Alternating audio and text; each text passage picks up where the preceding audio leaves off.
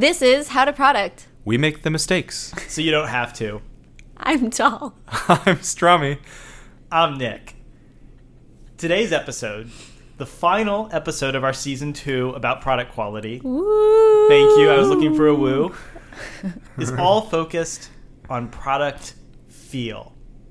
What does that mean there, Nick? Yeah, what do I mean by product feel? Let me tell you a story. Uh-oh. The Back in Academy my- A Nick story. My youthful PM days, I was at a company. Does this mean you're in your old PM days? I'm in my slightly less youthful I see, PM I see. days. Okay. I've seen a few things. Back at this company, there was a very senior, probably very well compensated executive who really had a good instinct for what good product feel was, and he was trying to explain it all to us. And he said it's the difference between slamming a car door on a Honda and slamming a car door on a Porsche. He's like, you feel the quality there. I cannot say I have any direct experience with that. Mm-mm. Yeah, I can't relate to that specific example either, but I think we all know like very cheap versions of some products versus very high quality ones. There's all these like very small interactions in terms of how things feel, how solid they feel, how reliable they feel, how fast and responsive they feel. Mm-hmm. And so I wanted to talk about was how do you bring that as a product manager to the product you're managing? So the so I had a few questions for all of you about this. So Great. First is one big thing that I've been thinking about with feel that annoys me the most is when products are slow. Mm-hmm. Like I think we've said this before on the show that like if you Nick doesn't like to waste time, just as an Not aside. even a little bit. But the best feature We have some other is great almost always stories. speed. And if you think it isn't, then you should go ask your users if they would rather things be faster or you get that feature. So how do you as a product manager think about how to improve like the latency and performance of your product? Yeah, I'm happy to jump in here. I think for me the biggest thing is figuring out what does speed mean for your user, because there's a lot of things you can make faster. And this can be everything from the first load for your product when you open it up, assuming a software product. It can be the responsiveness when someone interacts with it. It can be how quickly a page loads, for example. And even that can mean a lot of different things. Right. How quickly it gets to finishing loading, how quickly it gets to starting loading, everything in between. Do things jump around? It can also be how many steps things take, right? So thinking about it from the user perspective of what are they actually trying to do? And how do you make that as fast as possible? So is that actually, as I was curious what you're going to say when you said figure out what the user means by speed. Yep. So is the best way just to think about it, or have you actually... Yeah, so I think, well, are you saying how to think about it? Or what whatever. does it Like, I mean to like- think about it? Like better things than just using your imagination is what I'm asking. So one is mapping out critical user journeys or the journeys you expect your user to take across your product. Mm-hmm. The other is talking to users and seeing how they're using your product today, or what they find frustrating or what they find slow. There's also, I think, the option of just measuring some of these aspects directly and seeing where are the variations, what are the percentiles that are having really, really slow experiences, and focusing on some of those extremes. So I think there's a lot of different ways. You said percentiles, and that sounds like math. What does Great. that mean? Yeah. Well, what does math mean, Nick? I think we've all had a lot of schooling for that. Percentiles. I mean, we Yeah. can. I mean, one. So distributions. Another way of putting it is like, you might go and say like, hey, look, on average, like we summed up all of the times we ran this test 10 times and we summed them all up and we said on average it takes half a second, but. On average is not great. Exactly. But what you're really looking for is like how many people are having a great experience. And so if 99 out of 100 people are having a great experience, that's different than if 80 out of 100 people are having a great And I'd also experience, say, and even how if the terrible, average is the same. I'd also say it's also important to consider for the people who aren't having a great experience, even if it's a small group, how terrible is that experience? Yeah, sure. Does your site load in 5 seconds or 15 seconds, or does it not even load at all? Yep. So how do you decide is a good, like how do you set these percentiles of like percentile targets? I mean, I would do it through experimentation. Like, hey, let's try improving it by X percent, run that as an experiment, see like if it produced a improvement. Well, you said X%, but like the mean by X% or what? Like what? I think it really depends on the state of your product and the focus that you currently have. So I think for a new product, if you have a small user base, you might not need as many segments. If you're starting with, say, a high-end user base that you know is always going to be on iPhones and on a really fast Wi-Fi connection, looking at a distribution of the connectivity spectrum might not be as critical. If you are at a later stage product, for example, that has a much broader distribution, and you've already focused a lot on performance for one group, and you're actually realizing that, great, on average, or for 50% of my user base, things are actually pretty good, but for about 10% of them, things are miserable. You might want to prioritize that 10% as opposed to making some improvements for that broader 50%. And so I think it really depends on where you're at, as well as where you think you can actually make improvements. Yeah. What about, how do you actually, though, this sounds also like a lot of engineering work. Mm-hmm. Could be. So it could also be design. Another thing to think about is all right, speed is one portion of this. Are there other things that we want to cover around either making it feel good or feel bad? Because we could probably spend an entire episode. I have a list. I have a list of questions. Hit us up. Well, wouldn't you? I was going to ask Tal about how do you actually do this as a PM? Because you're not in there optimizing the code and caching things. How do you identify where there are improvements for performance as a PM, or how do you make sure you have a good product that has good feel, specifically in terms of performance? So, I think we talked a little bit about that already in terms of putting yourself in the user's shoes, talking to users, seeing where things break, either based on conversations or metrics. In terms of shifting to how do I actually improve it and where can I actually make benefits, I think you're not, hopefully, the extent of your team. And I think that that's something that you can work closely with the technical experts on your team if you don't have the direct knowledge for it. How do you help them be successful? Focus.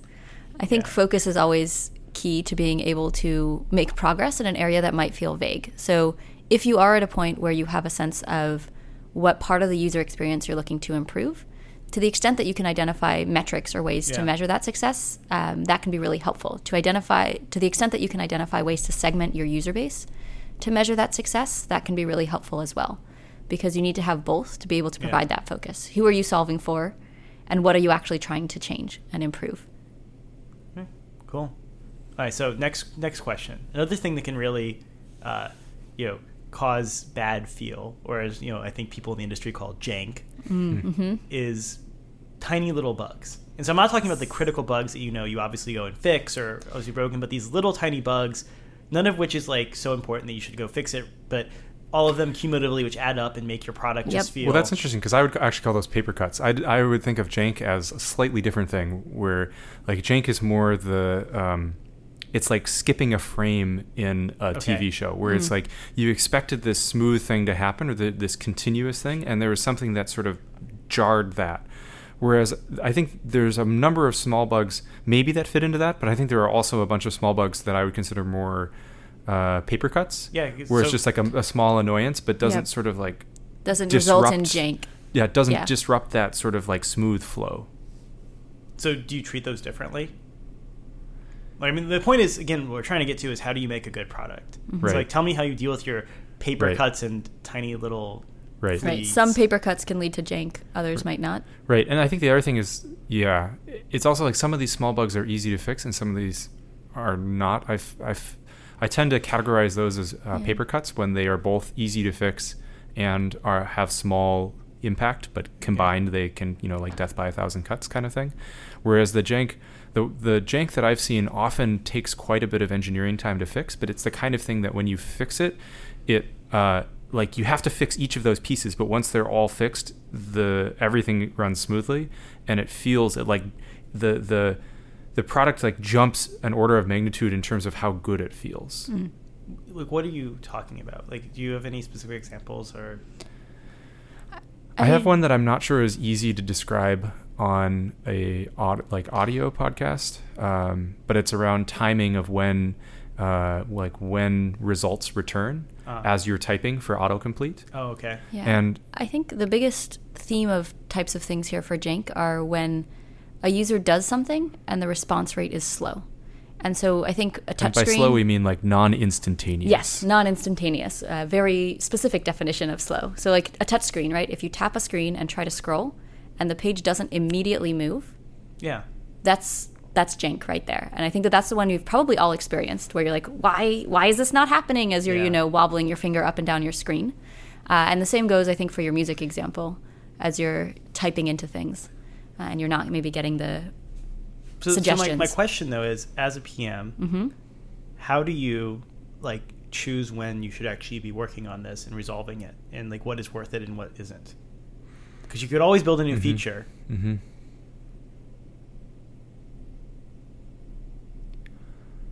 I think that's a good question.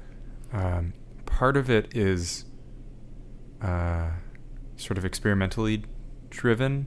I realize this also is part of it is new features are traps and normally a bad idea. Well, yeah, exactly. Trick question. You should always just make it faster. Trick question. Always make things faster. Nick has the answer in mind. And once you are struggling to actually have benefit by making things faster, then maybe it makes sense to do a new feature. Yeah, trick question. Yeah.